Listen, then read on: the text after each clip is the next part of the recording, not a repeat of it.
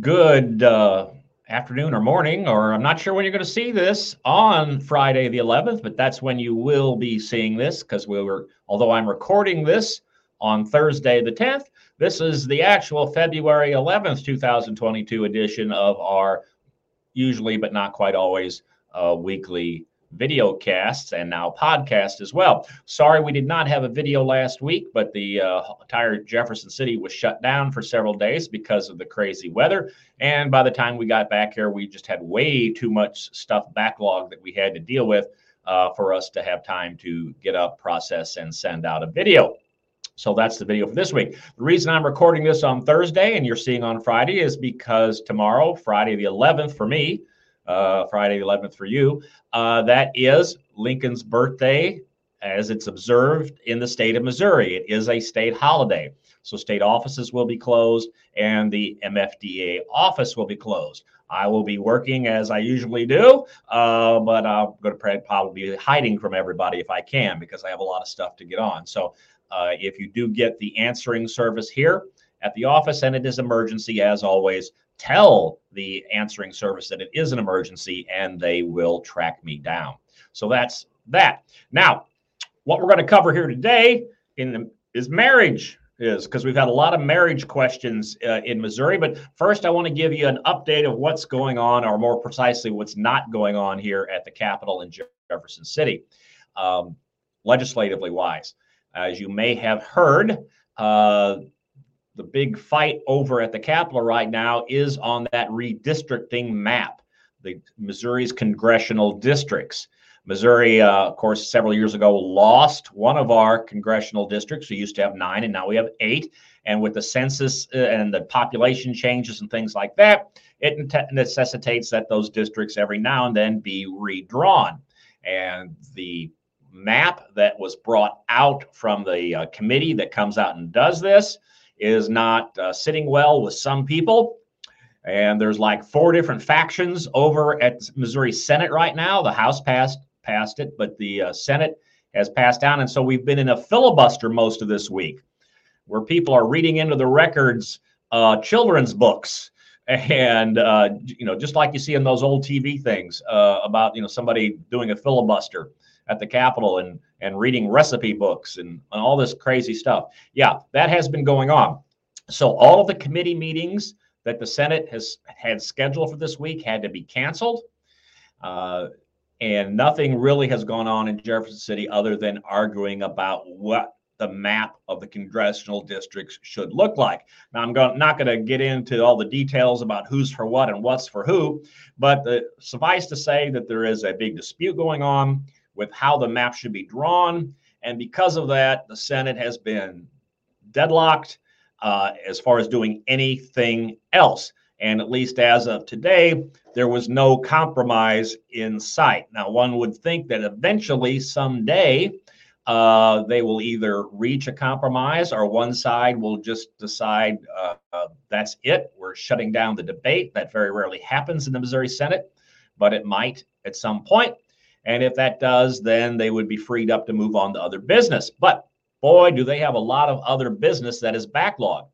To the best of my knowledge, so far, and we are more than a month into the session at this point, not a single bill has been perfected by the Senate. That means not a single piece of legislation has passed the Senate in its final version.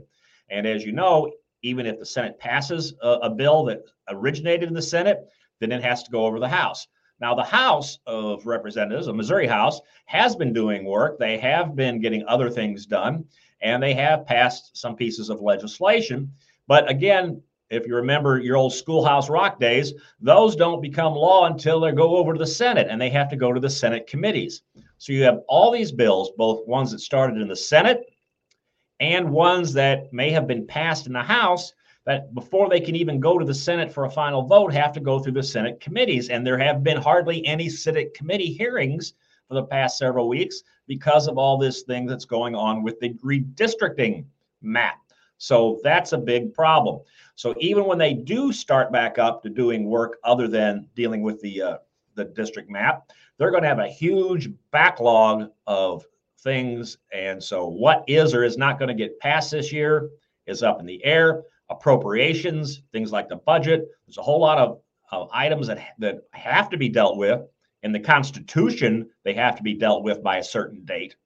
And if that doesn't happen, it's going to be a mess. So anyway, if you're looking for a whole lot of activity over at the Capitol, and we have several bills that we are in favor of over there, not too optimistic about a whole lot getting passed, though, this year because of the way things are. Now, get back. That's our update for what is or is not going on over at the Capitol. But now let's get back to marriage, because we've had a number of interesting questions about marriage in the state of Missouri over the last week. And some of you probably have heard some of this before, but had a couple interesting questions, and that seems to be the topic for people. First, of course, if you're married in Missouri, if you are married and somebody has not done a durable power of attorney, you've not done my durable power of attorney that I have online or the one from the Missouri Bar Association, you've not done a durable power of attorney to give somebody the next of kin rights, the right of sepulcher. If you have not done that, then the spouse is number one on the list of who's in charge of the funeral. And it does not matter if you're separated. It does not matter if you are estranged from your spouse. It does not matter if you have not seen that spouse for the last 30 years. If you are married, that person is in charge. So that's the first thing to keep in mind. I have got a lot of questions where people are calling me up saying, well, yeah, they're married, but they haven't seen each other in 30 years. Well, I'm sorry. They didn't get divorced. They didn't do a durable power of attorney. That means that person who is still their spouse is in charge of the final disposition. Now, one of the bills we have over at the legislature this year, which I'm not optimistic about getting passed because of the backlog of things, one of the bills that we have over there would at least say if there has been an action in divorce filed and is pending, well, then that soon-to-be ex-spouse is cut out of the loop. That'll help a little bit in some situations. But as far as those situations where people are still legally married, but they haven't seen each other in 20 or 30 years, that spouse is still in charge of the person's funeral if they want to be. They don't have to be. They can waive their rights. They can say, I don't want to have anything to do with it. But many times you got people that, spite is a very powerful emotion. And what a great way to get back at a family you don't like, find out that you're in charge of their daughter's funeral. And that kind of thing happens.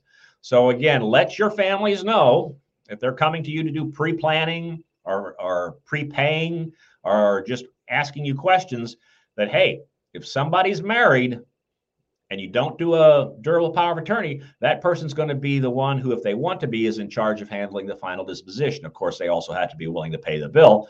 But if they're willing to do all that, they're going to be in charge. So you better figure out something if you're still married but not living with each other. We also had a couple questions. I didn't think we would get these anymore because it's been a while, but I have had some questions on same-sex marriages. Same-sex marriages are legal throughout the country. In Missouri and everywhere else, people of the same sex can get legally married. Boom, that's it. That's the law. I had a funeral home call me up and saying, well, with a same-sex marriage, can I require them to show me a marriage license? No, not unless you do that for everybody. Now, if you require everybody that says they're married to show you a marriage license before you'll deal with them, well, then it might be okay.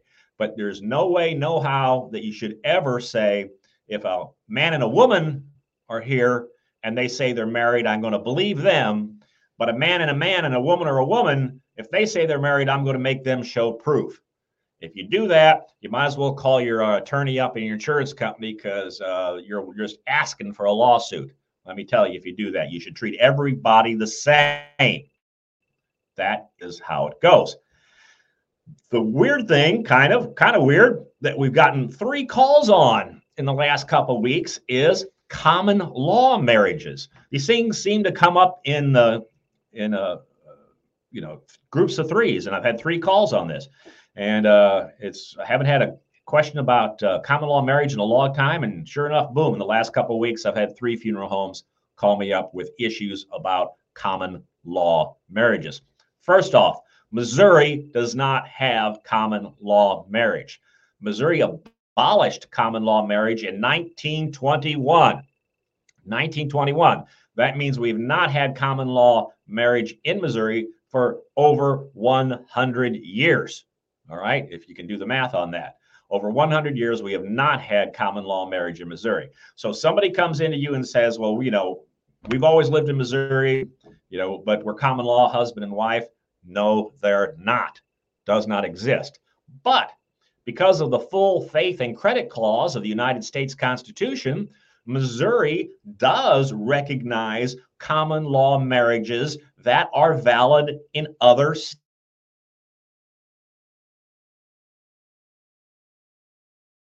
And there are other states that we call a common law marriage.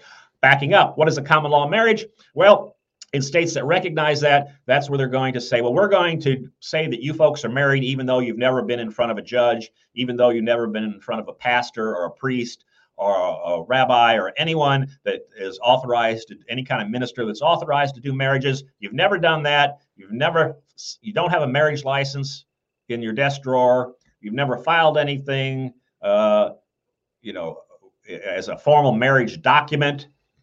But we're going to say you're married because you've done certain things. Missouri has not had that for over 100 years. But we do recognize a valid common law marriage that has been recognized as such from another state. Kansas still has a common law marriage. Texas still has a common law marriage. Some other states do as well. So what do you do if you're faced with a situation of somebody that's lived most of their life in Kansas? They moved to Missouri 2 months ago, and one of the spouses dies, and the other person comes in and says, well, we're common law husband and wife because of that in Kansas. This can be tricky and it can be difficult. Missouri courts, for example, and the Missouri government, when you're dealing with benefits and Social Security and child support and public assistance and all that, Missouri will recognize a common law marriage that has been recognized in another state. But the burden of proof on that is usually upon the people saying that they were common law married. And that can be difficult to prove because the whole thing with common law marriage is that you haven't done something formal where you have a piece of paper that says marriage license on it. So how can somebody prove up that they are a common law spouse of somebody from another state? Well, the courts, first off, if this comes in front of a judge, first off, they're going to have to look at the law of the state that you say you were from. And did you meet the requirements of that state? And some states have time requirements that you have to have been living together with a person for so many years. Another very common requirement is that you have to, in effect, be living as husband and wife, or in this case, since same-sex common law marriages would technically be legal as well, if you've done it long enough, husband and husband, wife and wife, whatever you want, spouse and spouse. You have to say that you've been living together that way. In some states, you have time limits. You have to have been living together for a certain period of time. You have to hold yourself out. This is also a very common requirement. Hold yourself out to the public, to your friends and neighbors as a married couple. What that means is a good question as well. In practical matter, how people usually prove up that they have a common law marriage as another state is either both of them sign an affidavit that sets out all these things. We've been living together so long, we've held ourselves out, we've had kids, having kids together is a good one in some states, and so forth and so on. And 9 times out of 10, if you take a look at the court cases, the court will accept that if they swear under oath that they've met all these requirements. Of course, for funeral homes and funeral directors, you usually don't have both parties. And so how do you know? Well, the courts will also often look to some sort of documentation, even though they may not have a marriage license per se. There are many states where you can get some sort of affidavit or certificate that recognizes that you're a common law husband and wife. Some states have that. The family might have had some sort of court case. Maybe they were sued on a credit card payment. Maybe they had a dispute over child care, education care, child support, whatever.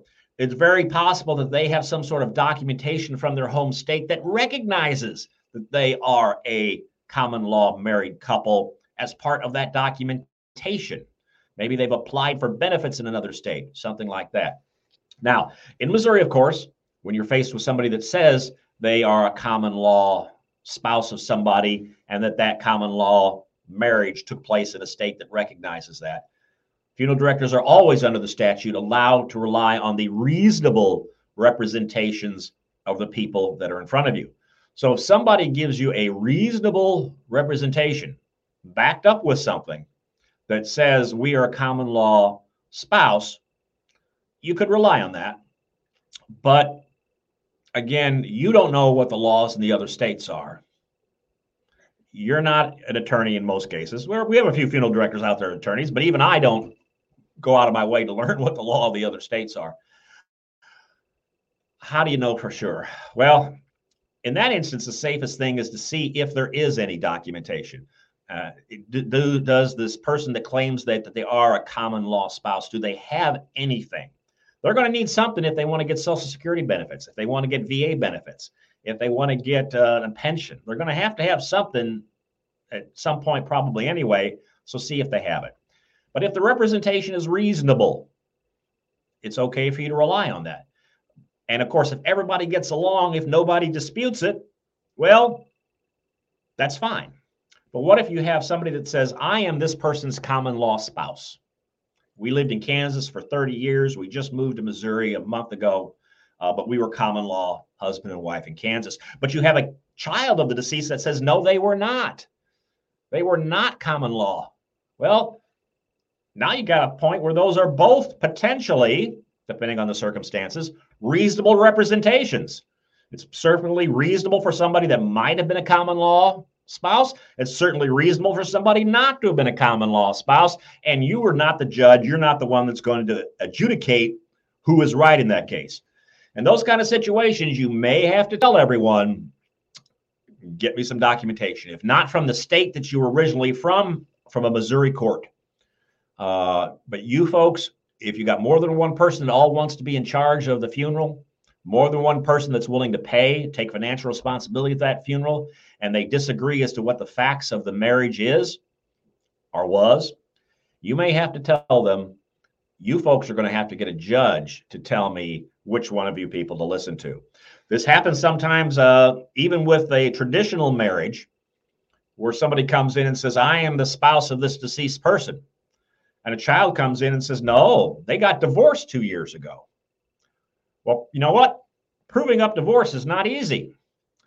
If you know, the state of Missouri will tell you if you got married in Missouri at a certain point, but they won't be able to know if you got divorced in Nevada or Illinois or the Bahamas or wherever you might have got divorced. There's no record of that.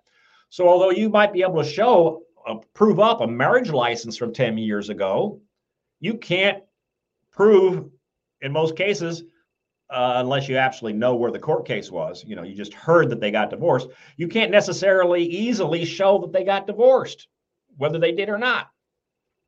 So when you have reasonable representations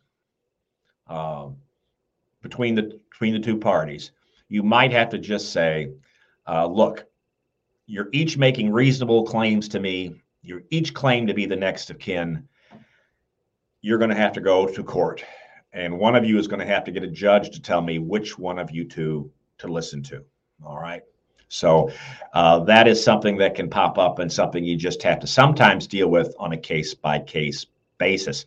One of the interesting ones I had once that somebody called to me about is a person said, I am the spouse of the deceased. The child said, no, they were divorced. The supposed spouse said, well, that's not even the child because they were never adopted. The child said, yes, I was adopted. But then they said, no, they weren't. So we had issues of whether or not the marriage took place ever in the first place. If they were married, was it divorced?